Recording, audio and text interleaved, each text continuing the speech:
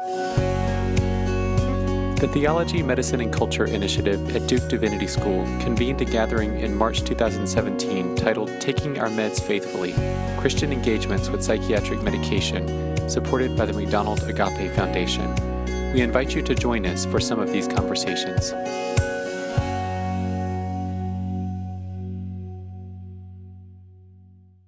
I'm Brent McCarty. I'm a doctoral candidate here at Duke Divinity School, working in theological bioethics. I work closely with the Theology, Medicine, and Culture Initiative, and it's my great joy today to be joined by Dr. Jeffrey Bishop, who's the Tenet Chair in Healthcare Ethics at St. Louis University, where he directs the Albert Gnegi Healthcare Ethics Center. It's great to have you here, Jeff. Thanks, Brett. Yeah. You bet. So I'd love for you to just take a moment to give us a bit of an overview of your research and your interest, and then after that maybe describe how that intersects with questions around psychopharmacology. Okay.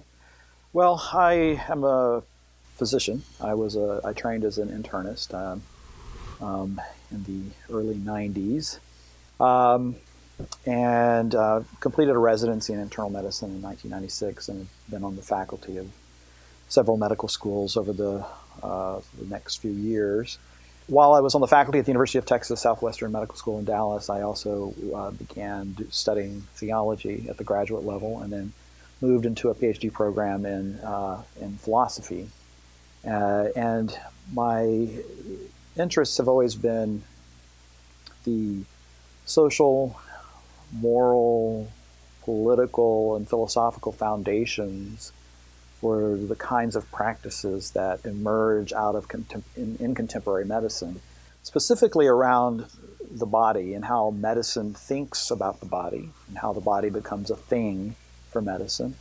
And then how the brain becomes a thing is also, and of course brains are things, and bodies are things. But it takes a particular kind of twist, or turn, in contemporary medicine, especially, beginning in the 19th century, but especially as we move into the 20th century with the way medical science begins to explode in the 20th century, and we become more and more interested in the body as mere object. And then now, most recently, the brain as mere object as well. So that's how my interests emerged, and that's how I come to think about questions related to psychopharmacology, which is why I guess I've been invited here. Great. Well, it's so good to have you here.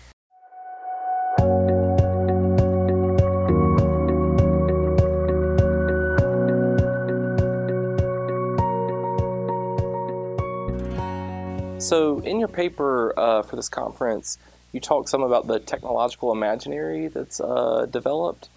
I'd love for you to explain that concept a bit, and also maybe to say some about how Christians may be kind of problematically taking up that imaginary also.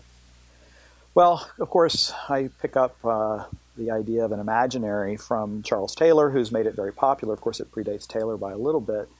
And the idea is that certain things become possible for a group of people who share a common time and a common set of assumptions about the nature of, many things, about the nature of the body or the nature of the brain. And I think that there's a particular way in the last 20 to, maybe a little longer than that, 20 to 50 years, where the technological dimension of our lives has kind of captured our imagination as a culture in a way that sort of overwhelms other ways of thinking about bodies and brains and minds. And so I started thinking about the way that the technological imaginary, drawing some early 1950s work of Martin Heidegger about the technological enframing, and began to think about this more broadly, about how not just the elite in a society come to think about the brain as a technology to be manipulated or a device to be manipulated, but the way our culture itself is beginning to buy into that, and how that imaginary not only enables certain ways of thinking, right, but constricts our ways of thinking about the body, the brain, the mind. Say a bit more about this concept of enframing. I'm particularly interested in your claim that we think of the brain as a device. So Heidegger had this sense that, or this insight, I think, that our ways of thinking enable us to take up certain things in the world, take up with certain things in the world, okay? And so the best sort of example would be if we thought of technology not as the tools or the toys that we have, iPhones, computers, drones, those are the products of technology. And technology itself is more of a way of thinking, right? Or a way of seeing and knowing the world. And so technology is, and this is a simplistic way of putting it, but technology is like the lenses that we, certain things don't come into relief for me because I'm partially blind, right? So they don't come into relief for me until I put a certain technology, right, on, and now they come into relief. So technology permits certain objects to come into relief so that I can see them and know them and understand them in a certain kind of way. So that's what he means by, I think, by the enframing, but it's much deeper than that. So what he wants to say is that the actual things in the world themselves only appear to us insofar as they are mediated by this technological mindset or this technological framing, technological enframing, right? And so if they only come into relief for us as those kind of objects when we're putting on a certain way of thinking about them, right? What are they in themselves? How might they appear if we have different ways of taking up with them, right? And I think that's what he means by enframing. And he wants to permit, there are moments. I mean, Heidegger is a very complicated figure in history, and there are many things we need to reject about Heidegger. But there are these moments in Heidegger where he becomes almost mystical, in the sense that he says, look, if we could just set aside these modes of enframing, not set them aside, but pay close attention to them, then reality might be speaking to us in a different way. What's real might be speaking to us in a different way, and we might find new ways of taking up with it, right? And so that's what he means by enframing, and that's what I'm trying to get us to begin to think about, If we think of the brain as just a device, right, and the pill as another device, we forget that standing behind all devices are all kinds of steps, all kinds of processes going on, all kinds of powers behind those devices. But the device itself gives us the illusion that there's not much depth to it, right? That there's not anything else going on behind it.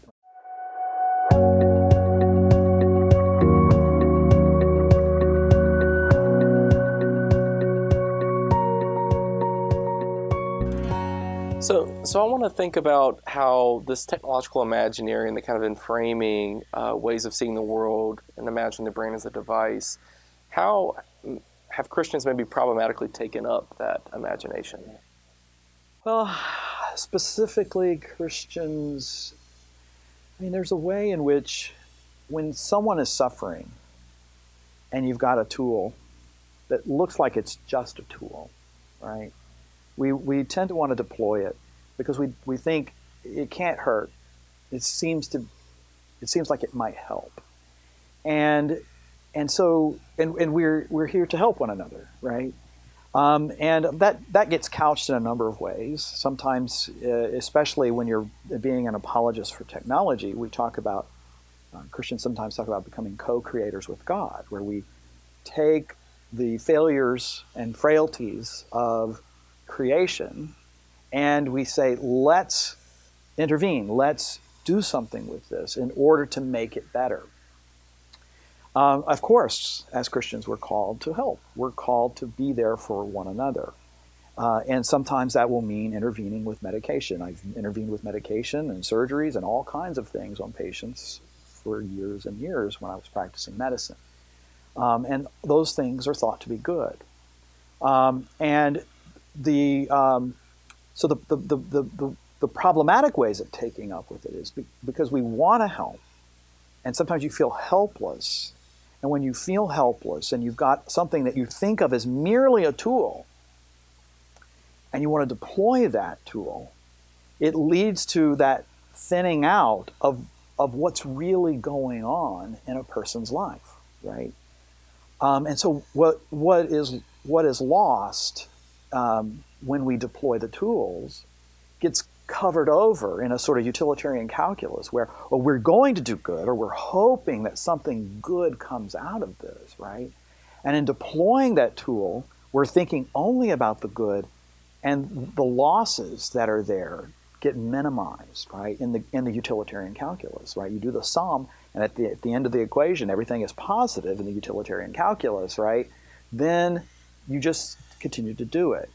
The problem is that thins out the complexity of people's lives, their lived experiences, and it might even, in some instances, crowd out the possibility for God to act, right, in the midst of someone's suffering and someone's pain. Now, that said, we also believe God acts in the midst of intervening, okay? So I don't want to minimize that at all. But I do want us to be thoughtful, reflective, prayerful about the way we think about those tools, because they do thin things out. An example might be, I'll start with what I would think is somewhat of an easier example, like attention deficit, right, and the use of Ritalin or other stimulants to try to bring that under control. First, there's a lot of question about whether attention deficit is a thing, or if it is merely a concept that emerges in the late modern industrial West, right? But let's assume it's some sort of disorder. And we have a pill for it, then we give the pill, and the person is more focused. We get to the end, we get to the utilitarian end of it, the being more effective as a member of society end of taking the pill. But what is lost are all of the practices that one has to participate in as one begins to learn how to control one's own attention, right?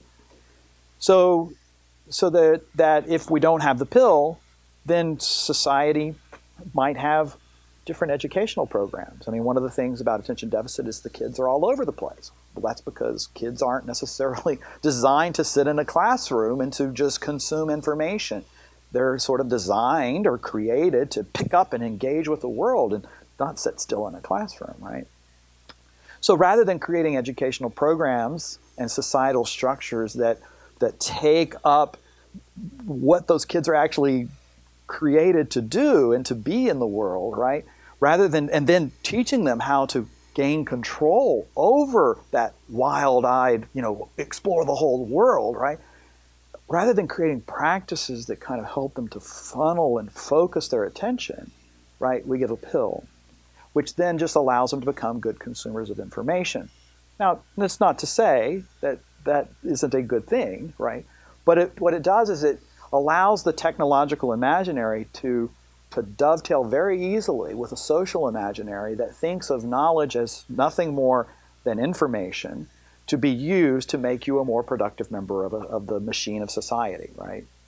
So in doing that, we kind of become numb to the idea that we might actually be able to create richer societies, meaning more culturally, mentally, spiritually richer societies, if we had to engage in practices that and create structures that enabled those practices so that people could actually flourish, maybe in a way that's more in accord with creation.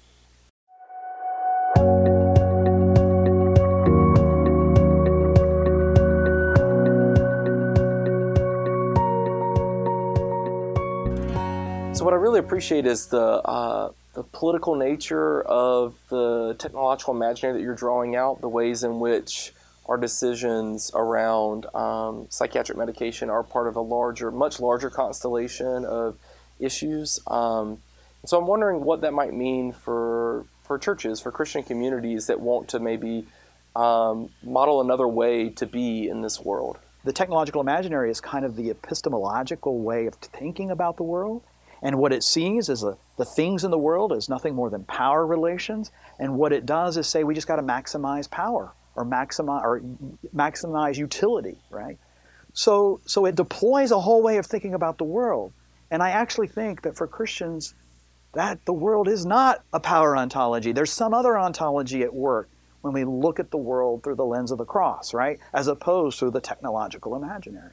So what I would say is that, we have to return to our practices, our ways of taking up with the world that are liturgical, that require us to kind of haltingly take up with nature, accept it as, or rather creation as opposed to nature, to take up with creation haltingly in a kind of respectful stance, right? Well, that means that we're going to have to think about the ways we think about science, right? Or technology, or the way we take up with anything in the world, right? And I think that means that out of that, we have to create institutions within the Christian community that permit us to see people not as someone who's failing to pick up and take up with the world and become productive in the work ethic that is deployed in our contemporary society, right? But as someone who's, think about a child who maybe has attention deficit disorder. Think of what is going on there? They're taking up with the world in wonderment, right? They're trying to explore it and understand it and take up with it in all kinds of different ways. That's a beautiful thing, right? But because of the way we do our education, we kind of put blinkers on that. We kind of stop it, right?